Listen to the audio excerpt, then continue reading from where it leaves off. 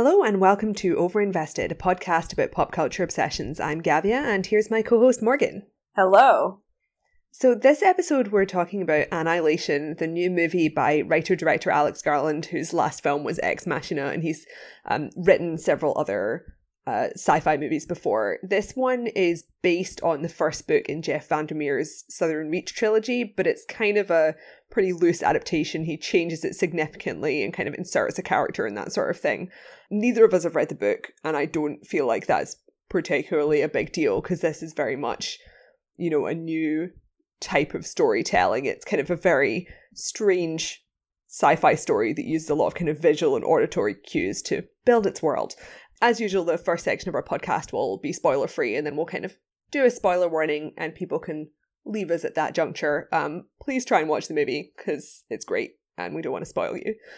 So the general gist is that it's about Natalie Portman, who's a cell biology professor, married to a soldier who she met in the military, played by Oscar Isaac. He goes on a mysterious mission, is thought to be dead, and then comes back changed. So she tries to find out what happens and finds out that he's been at this kind of exploratory facility which is looking into the location of an alien crash site.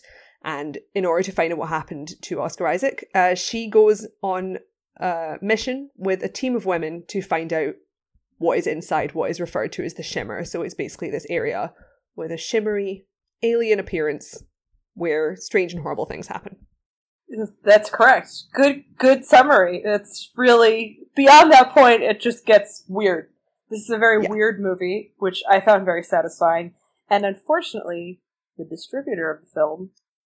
Paramount was meant to be distributing this film, I believe. And it was given a not very impressive release in the US, and it's become kind of the latest iconic version of a movie that has got a lot of critical acclaim and is really interesting, but got shafted and therefore didn't get a decent release. So outside the US, you can now actually watch it on Netflix. If you're lucky, I would highly recommend going to see it in theatres if you're in the US, but I did watch it on a TV screen, and while it was mind-blowing, I kept thinking, I need to see this in a big screen, because there are certain things where it's just small, you know, and you want that kind of atmospheric situation. Well, it was really interesting to see it. I went with a couple of our mutual friends to a theater in Brooklyn, big screen experience, packed house, and I thought this movie was totally great. I saw it a few weeks ago, and I'm looking forward to talking about it because I have not thought about it that much in the intervening time. Like, I thought it was a really good film, and I read some articles about it today to prepare for this podcast, and I thought they were really interesting and made me sort of consider the movie in a different way, but it wasn't something that stuck with me in a massive way in the sort of immediate aftermath of seeing it, whereas something like, for instance, Phantom Thread, I saw multiple times and, like, had thought about so much since seeing it, and, like, that's an extreme case of a movie I fell madly in love with, but I'm just using that as an illustrative example of the sort of opposite of this, whereas, like, watching this in the theater, I was like, this is great, and then I haven't thought about it a ton since, but that's actually, like, an argument for why it should be in theaters, because it was such an incredible theatrical experience. The visuals of this movie are totally stunning. There are some incredibly trippy special effects near the end that we can discuss in detail later, but they're the kind of special effects that are very obviously special effects. They're not trying to pretend that they're not, but they're executed in a way that is really, like, wild and mesmerizing to behold.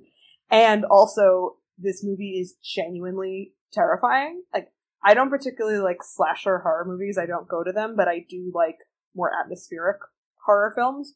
But I don't tend to get actually scared by movies very much. And I was legitimately terrified watching this film. There are a few jump scare moments that are really, really effective, but also just this genuine dread and weirdness that really work, and a few moments of gore that didn't feel gratuitous to me. I thought they were, like, just placed in the movie in a way that was very gory, but was doing something that I really appreciated. And it just struck me as a sort of movie that didn't necessarily need to be seen on a big screen, but benefited from it hugely. And it has massively positive word of mouth. I think it has an A cinema score, which is the kind of rating of how audiences react to a movie. And basically, if this movie were starring Ryan Gosling and a bunch of men and not Natalie Portman and a bunch of women, this would not have happened. And it makes me really mad. Yeah. I mean, people have been complaining about this, and we won't go into any more because it's not very interesting to hear again, but it is ridiculous how this film was marketed, because even in the US, where it did get the cinematic release and is still kind of lingering on in cinemas, the adverts for it were ridiculous. Like, the trailers for this movie spoil a bunch of stuff in the film, so I'm really glad I didn't watch them. And also, the poster is just a picture of Natalie Portman, and they ignore the fact that the supporting cast is Oscar Isaac, who was just in fucking Star Wars, but then Jennifer Jason Leigh, Gina Rodriguez, and Tessa Thompson, and it's like, there are significant portions of people who will go watch a movie just because Gina Rodriguez or Tessa Thompson are in it, and it just really seems really clueless to not advertise that fact. Well, I suspect that they literally don't know that. Oh no, right? They don't know that. They clearly don't know that. And they also opened this in February against Black Panther.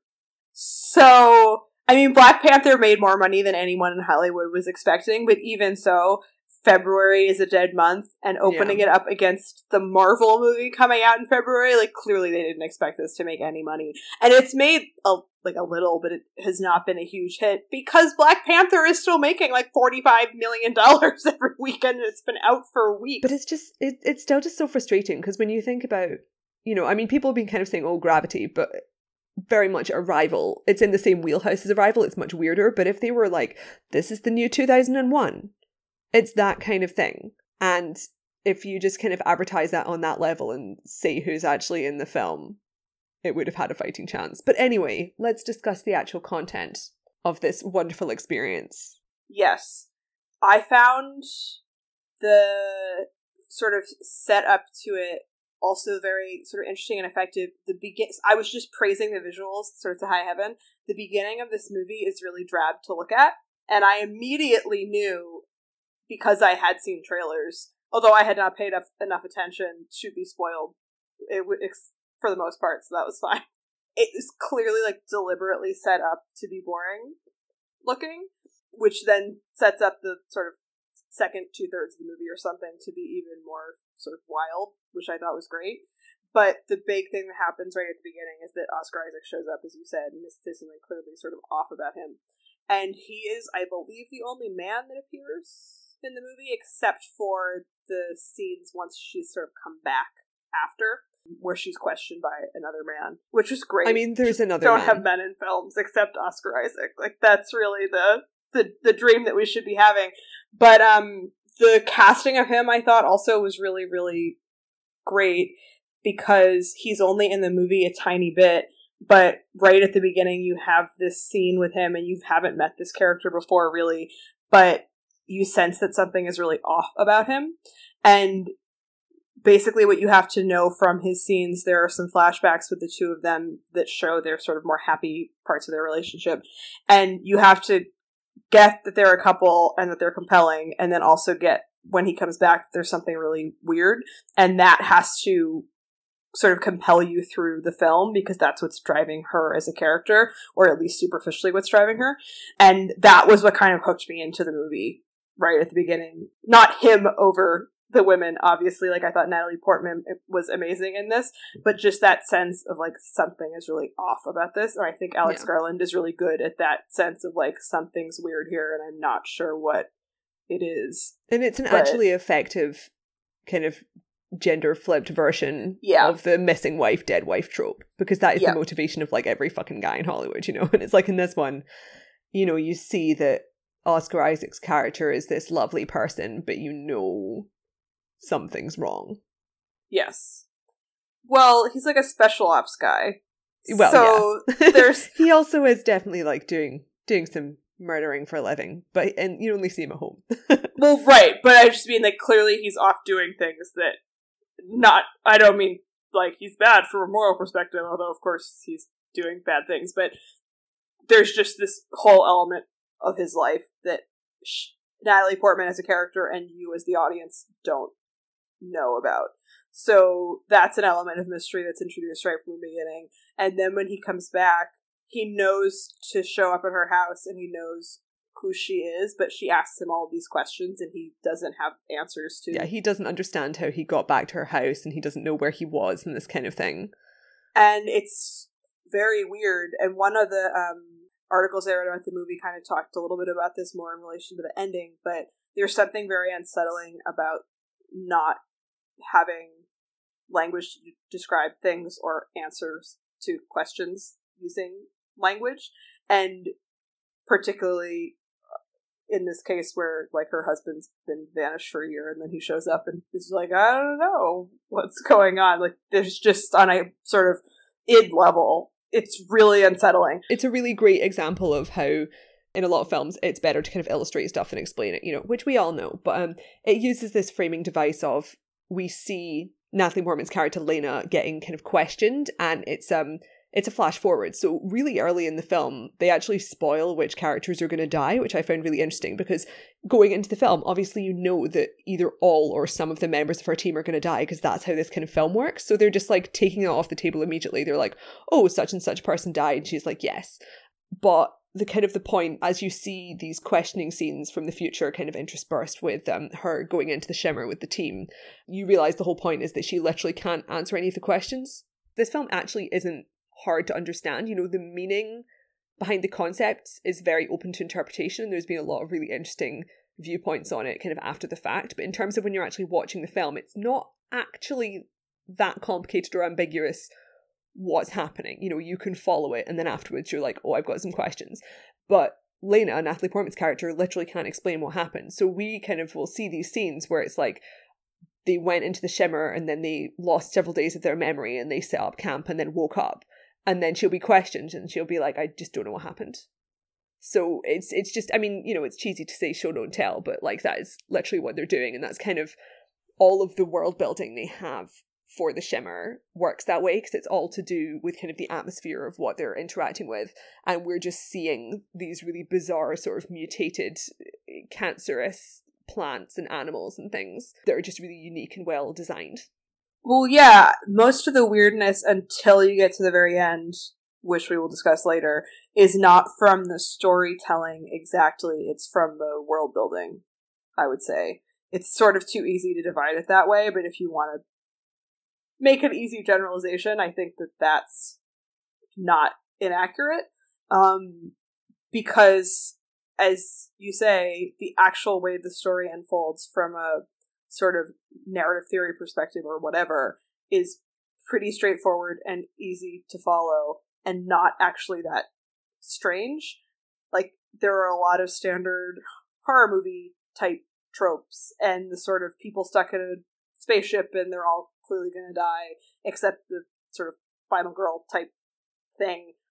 But what makes it weird is that the environment in which they're operating is so totally bizarre in a way that is genuinely fascinating, and that propels the film and then also creates situations that, even within the framework that's pretty familiar, feel new and interesting. Yeah. Because it really does draw from all these kind of sci-fi and horror tropes in really familiar ways if you watch a lot of these movies, which God knows I do. And I specifically love this type of film. But it's like, you know, they even have stuff like the team where you have each character has a really specific role to play. Like, you know, like Gina Rodriguez is playing this, she's playing a kind of confident soldier type who gets angry. And then Tessa Thompson's playing this kind of sensitive geek, the physicist character and that sort of thing. And then in terms of the horror, you know, they get picked off one by one, as you can probably deduce. And in terms of like the overall concept, it's interesting to kind of put this alongside Arrival, because that's really the last really well-known example of a movie that's all about trying to communicate with aliens.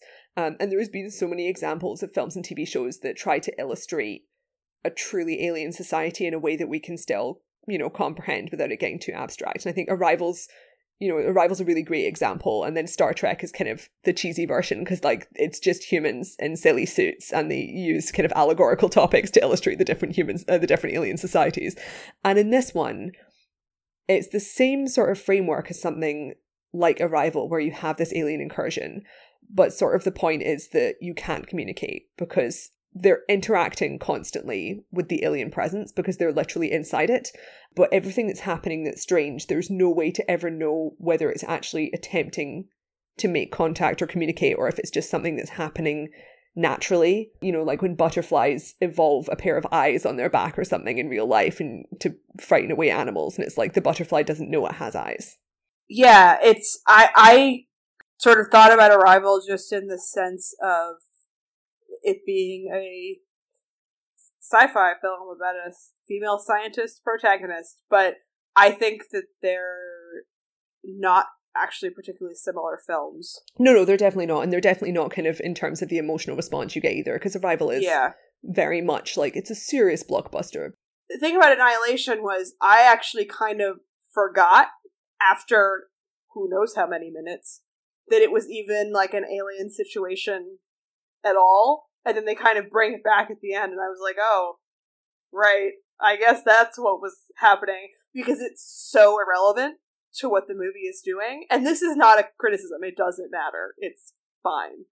But it seemed extremely clear to me that Alex Garland was so much more interested in the effect that this phenomenon that's happening inside the space had on people, and the reactions that people would have to it, and then how they would interact with each other. And obviously the whole thing is very psychological and allegorical, that, you know, and of course something like Arrival, which I think is a good comparison in terms of like thinking about how these stories are operating, is also allegorical. Of course, all good sci-fi is, but it is about people talking to aliens, like that in a very literal, straightforward way. And this, I think, has much less of a grounded narrative. Like, it's all kind of happening. It's heavily inspired by Stalker by Tarkovsky. Have you seen it? I've never seen any Tarkovsky. I know you have recently. Yes, I've seen 3 Tarkovsky movies. 2 of them, I was practically propping my eyelids open with matchsticks to stay awake. Tarkovsky is not for me. Stalker was the first one I saw, and it did kind of resonate with me. I wouldn't rewatch it, and I don't think I got as much out of it as a lot of people do. Like, for listeners who are not aware of Tarkovsky, he's a Soviet filmmaker who basically is celebrated as one of the most kind of influential film geniuses in history. And Stalker is this sci-fi narrative. You know, none of his films are really like, oh, this totally makes sense in a kind of mainstream storytelling way. You know, Solaris is probably like the biggest quote-unquote hit, right? Which I also didn't enjoy. But Stalker is kind of a very similar story to Annihilation, and people have remarked quite a lot on how intentionally similar they are, but it is about this group of men who are traveling into this place called the Zone, which has this kind of unsettling sentience, and people enter the Zone and try to go into a room where they're granted a wish. It's intentionally all very obscure, but it's kind of about the mood of being in this weird deteriorating place that has these elements of post-nuclear apocalypse and the kind of rotting plants and that sort of thing.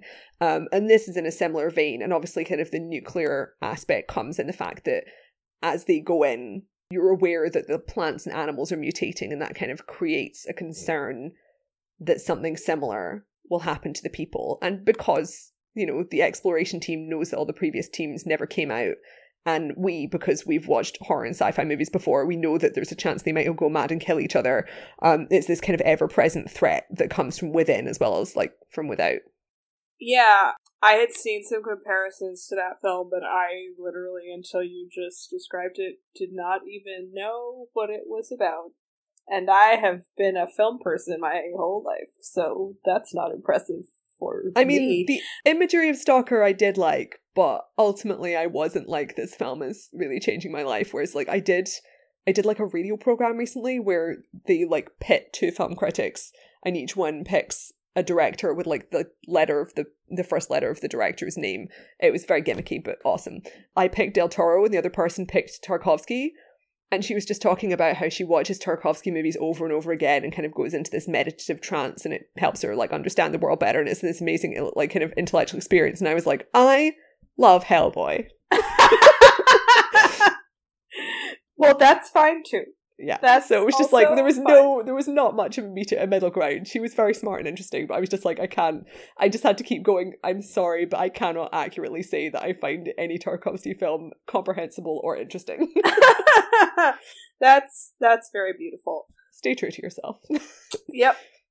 That's all that we can do in this world. The nuclear thing hadn't really occurred to me, although I could see how if you were working off of that comparison, that would make sense, because... Well, she mentions earlier on, because her husband has this internal bleeding, she's like, was he exposed to radiation? So it's kind of... It doesn't go any further than that. Yeah. And they are having all of these strange mutations.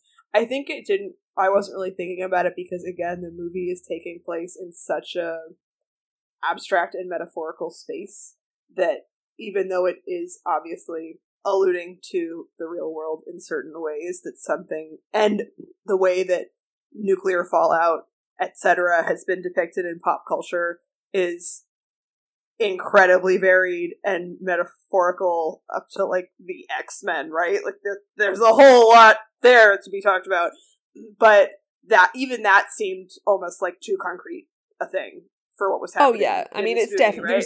It's more like at the beginning of the film, she's trying to find a rational explanation for something that very, very quickly becomes apparent will never have a rational explanation. Right. And I really appreciated about the movie that basically what happens at the end, and I'm not spoiling it, someone either confirms or denies that it is an alien thing.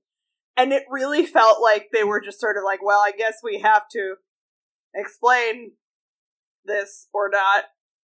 And I was like, it's because you just don't care, and I don't care either. Like, I really appreciated how much the movie just, even though it did give certain explanations for things that were happening to make it comprehensible to the viewer, was so totally disinterested in reality. I just thought that was great, even while being a comprehensible narrative. Like, I've seen this movie compared a lot, and by you as well as many others, to Under the Skin, which this is a sort of alien film starring Scarlett Johansson, which we should definitely do an episode about one day, because it's so amazing. And I think you like it more than I do. I definitely do. But I will have insight, because it's one of the few films filmed in Glasgow. So. Right, exactly. And I think that's a really interesting comparison, because I like that film more than this one, for sure. But I get why they're being compared to each other. There's a similar kind of uncanniness. But I think that movie is way more experimentally created, that Under the Skin is an art film, and this is like a very artistic, thoughtful sci-fi genre movie. They're operating in different spheres. Yes, which is totally fine, obviously. But I found that the themes of Under the Skin, which I think some people at the time found very impenetrable, which was mystifying to me because I found it immediately comprehensible. Isn't it just about being a woman? Yes, but some people thought... Okay, I thought I'd missed something, because I was like, nope. It's about, when you're like walking around and you gotta be a woman. Like, it's literally just about that. But for some people, this was very hard. I don't remember the details, but I imagine it was mostly men who found this complicated. Anyway, I found the sort of themes of this film, and I think we can kind of move into spoilers now, because it's hard to talk about this movie without talking about the ending, so we'll talk about this kind of at length. I enjoyed this movie a lot, and I left and said to one of the people I was with, I was like, I really like that, and I thought it was great, but I'm really going to have to read stuff about it that other people have written, because I have no idea what it's about. And I have read some things, and we will now discuss it, and I could tell watching it that it was about something, but it was not immediately apparent to me at all what it was doing, and that it's not that I need everything to be like spelled out for me, obviously, but I did feel that there was some thematic murkiness. See, I was almost like, because I had a very different response, because I was like, like I said before, I think it's really interesting that this film is receiving kind of authentically a pretty wide range of interpretations, all of which make sense because Alex Garland like intentionally makes his films quite ambiguous. You know, Ex Machina, he like made it so that people could kind of go for both sides, and this one is less both sides and more like a prism. Sorry, he did, because I fucking interviewed him, and he was like, intentionally, okay. I mean, yeah. I went to a Q&A that was not recorded for public consumption, and that is not what he said. Well, I'm glad to hear that, because I remember being like, are you fucking sure? No, sorry. Yeah. We simply must divert for one moment, because this is hilarious to me. There were a bunch of, like, idiot men in the audience who were asking my god, I'm so questions. satisfied. I love Alex Garland. He was such a, like, wonderful curmudgeonly presence at the front of the room, and they were asking all these dumb fuck questions at the end of that movie, which I assume most of you have seen, but I will not spoil it. And he was literally just like, no. Kind of bad. Like, the point of this wrong. film is they're really bad. That's great. I'm really interested to hear that, because like Alex Garland is someone about whom I know very little, apart from like I've read his Wikipedia page, but every single film he's made I have passionately adored, all of which for completely different reasons, which is quite unusual, because usually when I like a filmmaker it'll be very easy for me to kind of see a through line between their work, whereas him is just like, you're good at sci-fi. But anyway, with regards to Annihilation's themes, I was really interested to see that Morgan and I had quite different experiences, because usually I feel like either I'm the one who doesn't understand what's going on, or we both have like interpretations that may or may not coalesce. But watching this movie from relatively early on, I was just like, this film is very clearly about self-destruction and depression.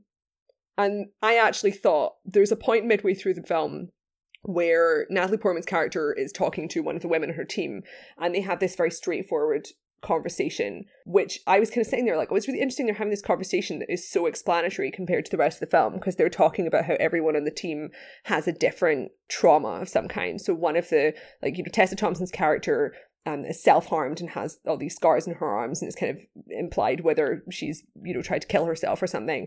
And the team leader has cancer, and obviously Natalie Portman's character is there because of her husband, but at the same time we also find out that she's been cheating on her husband, and that's potentially the impetus for why he decided to go on the mission in the first place. So she's the person who's destroyed her own marriage and is now kind of going back to loop through this in the Ouroboros thing, which is like the whole theme of the movie.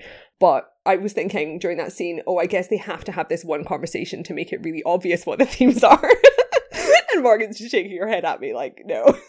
But I just found it, I guess we should explain what happens at the end, but I feel like the kind of the title of the film just becomes very apparent towards the end, because it is this kind of horror movie narrative of moving inexorably towards destruction, and also kind of tying that into these themes of sort of self-destruction, which are kind of discussed very explicitly within the film. But kind of the horror movie framework that this film uses is something I felt kind of very I felt not physically as in my body, but it was very easy for me to feel kind of the trajectory, like when you're in a train and it's going along the track kind of situation, where it's like the beginning of the horror movie is always like, don't go into the forbidden forest, and then every dumb fuck is like, yeah, I'm gonna go into the forbidden forest. And then this one, they're just going forever towards this lighthouse, even though everything that's telling them is not to.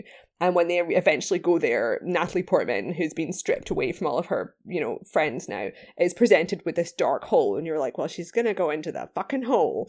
And of course she does. And it's all very disturbing. And what she's presented with is, first of all, when she reaches the lighthouse, she discovers that her husband has a double that was created by the Shimmer. So it kind of replicates cells and creatures and mutates them. And it becomes clear that her original husband killed himself, and the person who came back was the copy. And when Natalie Portman goes down into the hole, she sees Ventress, Jennifer Jason Leigh's character, the kind of team leader, who has gone off the deep end, as one would expect, because she's been confronted by this alien entity at its core, and she kind of transmutes into this beautiful kaleidoscopic light show, because we love cinema, which communicates with Natalie Portman in some capacity, and then gives Natalie Portman a double of her own, at which point the film gives us a kind of interpretive dance scene. And I was like, this is so fucking my jam. I am so happy to see this. If a film has an interpretive dance scene, just, I am so happy. Like, I think after watching the movie, I think the first thing I tweeted was something like, I'm mailing Alex Garland $1 million for including this dance scene. Because it's like, it is the scene where this humanoid but not fully Portman resembling creature just mirrors all of Natalie Portman's movements. So when she tries to escape the room and kind of get out of the lighthouse and travel home, this physical entity that is heavier than her but is completely faceless is like crushing her against the door. And I was just looking at this being like, well, okay, this is clearly depression, and the only answer for her to escape the physical form of her depression is for her to either absorb it or to acknowledge its presence, because it's not something you can physically fight back against. And then she does do that, and she kind of manages to like destroy it and stuff and get off home. But yeah, that was my thought process while watching this section of the film. Yeah, and there are a couple of really good articles about yeah, there that. are much better people who've written about this. We will link to Angelica Bastien's very intense article, which is much more expert than mine. Yeah, it was a really good piece that if you've seen the movie, I really recommend that you read. There was also a really good review at the New Republic by someone whose name I've forgotten, but we'll link to it also, that did a lot of different things, but one of them was doing this whole Freudian reading using Virginia Woolf's To the Lighthouse that really satisfied me personally as someone who's done a lot of psychoanalytic criticism and also used to have a poster with the cover of To the Lighthouse hanging on the wall. One of my very favorite novels. You see, I'm annoyed with myself because I've actually read several Virginia Woolf books, but I'm pretty sure I never read To the Lighthouse, and it's like, why, you fool? That's the best one by I know. a lot, and I have read most of them, and she's one of my very favorite authors, but I think most of the books are kind of interesting experiments that don't fully work, but To the Lighthouse is like the masterpiece. So you should read it. Well, I used to live with like a Virginia Woolf maniac who kind of fell in love with her as a result of listening to Patrick Wolf's To the Lighthouse concept albums. So we all come at these things from different directions. That's beautiful. And there's a lot of Freudian stuff in To the Lighthouse, which makes sense since it was written in 1927. And the lighthouse in that is presented as this sort of object of desire that can never be reached, right? And what was interesting about this film, which I think has to be referencing that novel in some capacity. Obviously, it's based on another book in which a lighthouse appears. But well, apparently in the book, the thing that they're trying to get to isn't even present in the film. So it's like there's a tower, but it's a tower that's sort of constructed by the entity. So the whole lighthouse thing is basically just Alex Garland being like, put it in. Okay. I love Virginia Woolf. Then it's definitely a reference. And if you are someone who has read a lot of English literature, like the image of a lighthouse so absolutely conjures that novel. But in this film, she does get there and then literally like goes down into a hole in the ground, which is so obviously Freudian in a way that even though I wasn't really sure like what exactly was going on, I was like, well, I know what's happening here. That was clear to me. So do you know what I was thinking of? So there were 2 points where a very specific word came into my head. So the second was that scene where she goes into the hole. And the first was when they were kind of wandering around the field full of plant people. But that word was lady garden. I was like, they've gone into the lady garden. Oh my god. It's unfortunate that my brain works this way. I have nothing to say to this. Oh my god. That's really beautiful. And thank you for sharing that with me and everyone listening to this podcast forever. But what I keep sort of thinking about now, having read up on this and, you know, seen other people's reactions to it, and then sort of evaluated my own experience of watching the end, is, and this is just sort of a sort of thought experiment criticism, right, is whether I would change it somehow or whether I did just kind of miss something, right? Like, is there something about this movie that should have been done better, or was I just not in a frame of mind to be grasping it? And I don't know that I really have the answer to that. Like, clearly there are people who, I mean, and like if you read the Angelica Bastian piece, she obviously had like an incredibly intense emotional reaction to this movie, and like everyone's going to have an emotional reaction to something that gets put out, and which is good and how art should work. But I really can't decide whether I did just kind of miss it or whether there is still some kind of murkiness that could have been clearer. Like I did speak to one other person who also was like, I have no idea what's going on at the end of that movie. So I know it wasn't just me. I'm not the only person who was like, what's happening? Well, test audiences caused Paramount Pictures to label it too intellectual and refuse to release it in cinemas. So maybe they were right. Maybe your master's degree from Oxford is not enough. Exactly. In which I specialized in psychoanalytic criticism. Well, so I watched Alien vs. Predator last week, so I was primed. Yeah, I really feel like I dropped the ball here. But it's been really interesting for me to sort of think about, because I found, so this other friend I was talking to also was like, I found the third act really terrible and I thought it didn't coalesce, etc., etc. Whereas I found the third act, even though I didn't really get what it was, about, in quotes, I thought it was definitely the best part of the movie. And totally transfixing to watch. Like, there's this incredibly long stretch where there's no dialogue at all, because it's just Natalie Portman like in the basement. It's just a really well-paced film, because it is following this expected structure for this combo of sci-fi and horror, but the film simultaneously feels longer than its runtime because there's so much material, but doesn't feel like, oh, this is dragging on and it's too long, because it's got this kind of very, like I said, like kind of inexorable structure. And once you get to the final act, everything has become so weird that it is in this kind of dream state while also being fucking terrifying. Because I feel like we've been a bit remiss here in not complimenting Natalie Portman enough, but Natalie Portman fucking rules. I have always defended her against her haters. And then she did Jackie, and now this. And I feel so validated. I would never deny you, because I love her for the slightly less good reason of I imprinted on her age 10 as Queen Amidala. Also fine. It's also acceptable. Yeah, this is like how Anne Hathaway was grandfathered in from The Princess Diaries, so whenever anyone says anything mean about her, I'm like, you bitches. Don't get me started on Anne Hathaway, whom I also adore and has been unfairly maligned by the internet.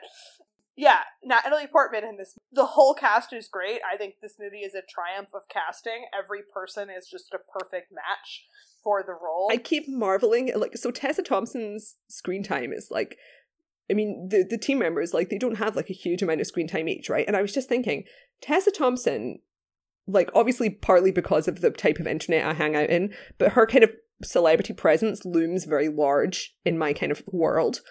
She's not actually done that many big movies. Her biggest movie is Thor, and she also hasn't really like led a mainstream movie. She has like bit parts and stuff, but I've seen her in 3 or 4 different things, 4 or 5 maybe, and in every one she has played a completely distinct character that was really memorable as Tessa Thompson, and like not even a slight hint of kind of typecasting. Because like with a lot of actors, typecasting, not a bad thing, right? But it's like there's a certain type of character you play. And Natalie Portman in this film is playing a Natalie Portman character, right? Gina Rodriguez is playing fucking the opposite of Jane the Virgin, which is a delight. She's playing this like very aggressive, like butch soldier character and clearly having a real ball with it. Tessa Thompson, like the last thing everyone saw her in was playing this like hard-drinking Valkyrie character in fucking slapstick comedy Thor 3. And in this, she's playing this really vulnerable, like tender, nerdy scientist who ends up committing a full kind of absorption of the alien presence, self-destruction, suicide by turning into a plant. I mean, amazing. Yeah, I had the exact same thought about her, and it was just so different. I mean, she looks mousy in this movie. Tessa Thompson looks mousy. Like, that's a feat. Congratulations. Yeah. And her whole physicality, she's like hunched over. Like, my one other quibble was I thought that I think they shot stuff with her and cut it.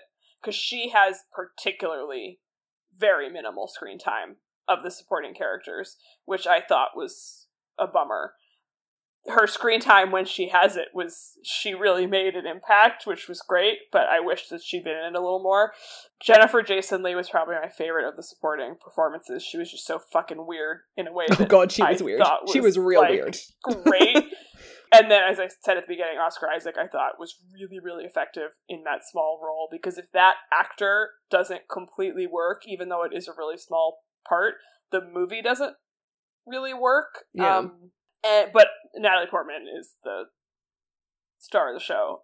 I mean, she's so intense. Thought she was wonderful. She's very good at being stressed, is Natalie Portman. Yeah. But also, the flashbacks with her and Oscar Isaac to their happier times, they're both totally happy and giggly and charming together. Adorable. In a way that's not what you normally associate with her. You know that Oscar Isaac was filming this not only at the same time as Star Wars, but sometimes on the same day? I did not know that. But so they were filming in the same studio building, and I saw some interview with Alex Garland where he was basically just singing Rian Johnson's praises, because he was like, this guy knows what it's like to film a small, low-budget sci-fi movie in 3 weeks, because it's allowing me to have Oscar Isaac on a timeshare basis.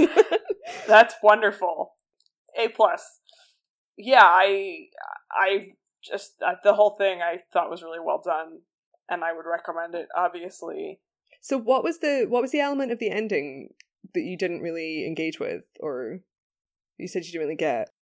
I mean, like, we left, and I had found it very narratively satisfying and a great, like, cinematic experience, right? Like, that, the whole thing with the double at the end was so uncanny and, like, beautiful to watch. But I literally said to our friend Sarah, like, that was great. I don't know what it was about. Oh, okay. like literally, I was like, well, because all good sci-fi is allegorical, right? Like, it has to be about something other than an alien or whatever the plot is. And it was just so, the whole movie, there was no allegory that was making itself apparent to me, okay. Like, at any point, which I guess in a certain way is a testament to the movie being really engaging, because I was definitely just sort of like, this is terrifying! Like, oh my god! My god, the fucking bear creature. Very frightening. But it wasn't making me think in a way that a lot of films I really like make me think, I think. And I think it's more successful in certain ways than Ex Machina. It's definitely weirder in a way that I appreciated. Yeah. And more original in certain ways, but I think I liked, like, Ex Machina is a movie I've seen twice and I know I'm gonna watch again, even though I think that movie has third act problems for sure, which Alex Garland has traditionally had third act problems throughout his career. The third act of Sunshine is hilarious garbage. But Ex Machina I find really fun. Yeah. Even though it's also disturbing, in a way that this, even though I would wholly recommend it to everyone and found it really enjoyable, it's not something I'd be like, I'm just going to turn on Annihilation like tonight and just have a fun movie night. Like, it's not pleasurable in that way, which isn't a criticism, but I was sort of comparing them, and I think that they have kind of different. Ex Machina is like, it has this humor because it's satirizing parts of toxic masculinity, and it has like this kind of thriller mindset, whereas you can't, I mean, obviously Annihilation is doing something intentionally different, but also, you know, it's a movie about like grief and misery and self-destruction and people's bodies being transformed into like a weird mushroom. So, so it's inherently more disturbing. Yes, very much so. And I think Ex Machina is basically a play. Yeah, right? I mean, it's like it's very clearly the type of film where it's like, I've designed a very smart film where I need 3 actors in a room. Right. I mean, obviously, and they just went to like a weird hotel in Norway or something and like set up camp and whatever. Like, I am always looking for movies that are kind of pure cinema experiences, in the sense that you don't necessarily need dialogue or whatever. I mean, this is why I love Dunkirk so much, is that it was so experiential, or like Under the Skin is another example of that.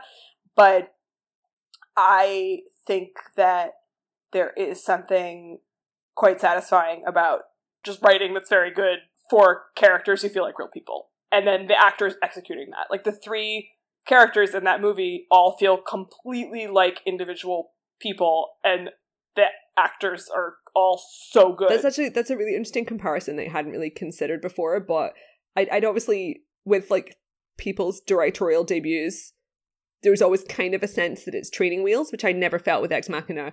There are rumours that he actually directed some of Dredd. And by rumours, I mean literally the lead actor was like, he directed some of Dredd. Dredd, which, by the way, really great movie. Awesome. Very different from these films, but highly recommended. But it's not that it's training wheels, but it's more like you said, Ex Machina does work as just people in a room, theatrical direction. Whereas Annihilation it has that element, but it's also very much thing where it's like, this could never work in any other medium, because the whole thing is about being dunked into this weird soundscape where everyone's turning into a mushroom. Which, before we finish the podcast, shout out to the people who made the music on this. I've forgotten the actual humans' names, but it's by Portishead. They did the music for Ex Machina, and they also should have done the music for Judge Dredd, but it was released as a free Bandcamp album instead, so you should listen to that and just feel sad the studio decided to fire them in return for whoever else did the music. Hollywood, man. It's a fucked up place. Yeah, I saw that Dredd headline and I was like, oh, that's like someone on Twitter. I mean, Dredd does not come across as a movie that messed up. Like, it doesn't feel like one of these films where it's like, oh, a bunch of stuff got fucked up behind the scenes. You watch it and you're like, this is a good film that they failed to advertise well. But like, didn't Carl Urban literally say he directed the movie? That Alex Garland directed the movie. Yeah, he did. But like but you can't tell that from watching the movie. You can't be like, oh look, they put like a fake director in. Well, no, this is what I'm saying. Is my understanding, based on this assertion that we do not know whether it's true or not, never mentioned before. Not like was not like, oh, there were 5 people, but rather like, yeah, he literally just did it. Which is kind of a different thing. And as someone who, I cannot remember, said on Twitter, like, oh, this makes a lot of sense because Alex Garland has gone on to have this, like, amazing career, and whatever the guy whose name is who directed Dredd never did anything before and has done nothing since of any value. Like, Dredd, which I haven't seen, but I know you love, is great. So, I just looked him up. It's a guy named Pete Travis. And actually, he made City of Tiny Lights last year, which I will be seeing because it stars Billie Piper. And if Billie Piper's in something, I'm there. I think we can agree, however, that the sort of breadth and depth of Pete Travis, whom I've never heard of, his career has not quite been on the level of Alex Garland's. I just thought it was funny. I was like, oh, this is interesting. Obviously, we have no idea what really happened, but it's remarkable for an actor to say something like that. All right, well, see Annihilation. If you're in the United States, go pay money to see it. Vote with your dollars. If you live elsewhere, I'm sorry. But find your friend with the largest screen and plug your Netflix into it. Yes, that's really the only solution. Next week, we will be watching a Sherlock Holmes film. We will. This will be selected by our Patreon patrons. So if you want to make the choice of which Sherlock we're going to be watching, you have the power. The poll is now up on our Patreon. Yes. Gavia, would you like to list the options? Yes. So here's the list of options that we gave. We apologise for not including The Great Mouse Detective, which I forgot about because I've never seen. But here are what you can vote for if you support us on Patreon and go and click on there. A Sherlock Holmes short story, an episode of BBC Sherlock, an episode of Elementary, an episode of the classic 80s and 90s Jeremy Brett Granada Sherlock Holmes, or one of the Robert Downey Jr. movies. So those are the options. If it's one of the TV shows or the short stories, we will just pick like the best one. But yeah, make your choices. The power is yours. Thank you, as always, for listening. Aside from our Patreon, which you should support to control our viewing, or reading in this case, you can find us at overinvestedpodcast.com, on Twitter at overinvestedpod, or on Tumblr at overinvestedpodcast. Thanks. Bye.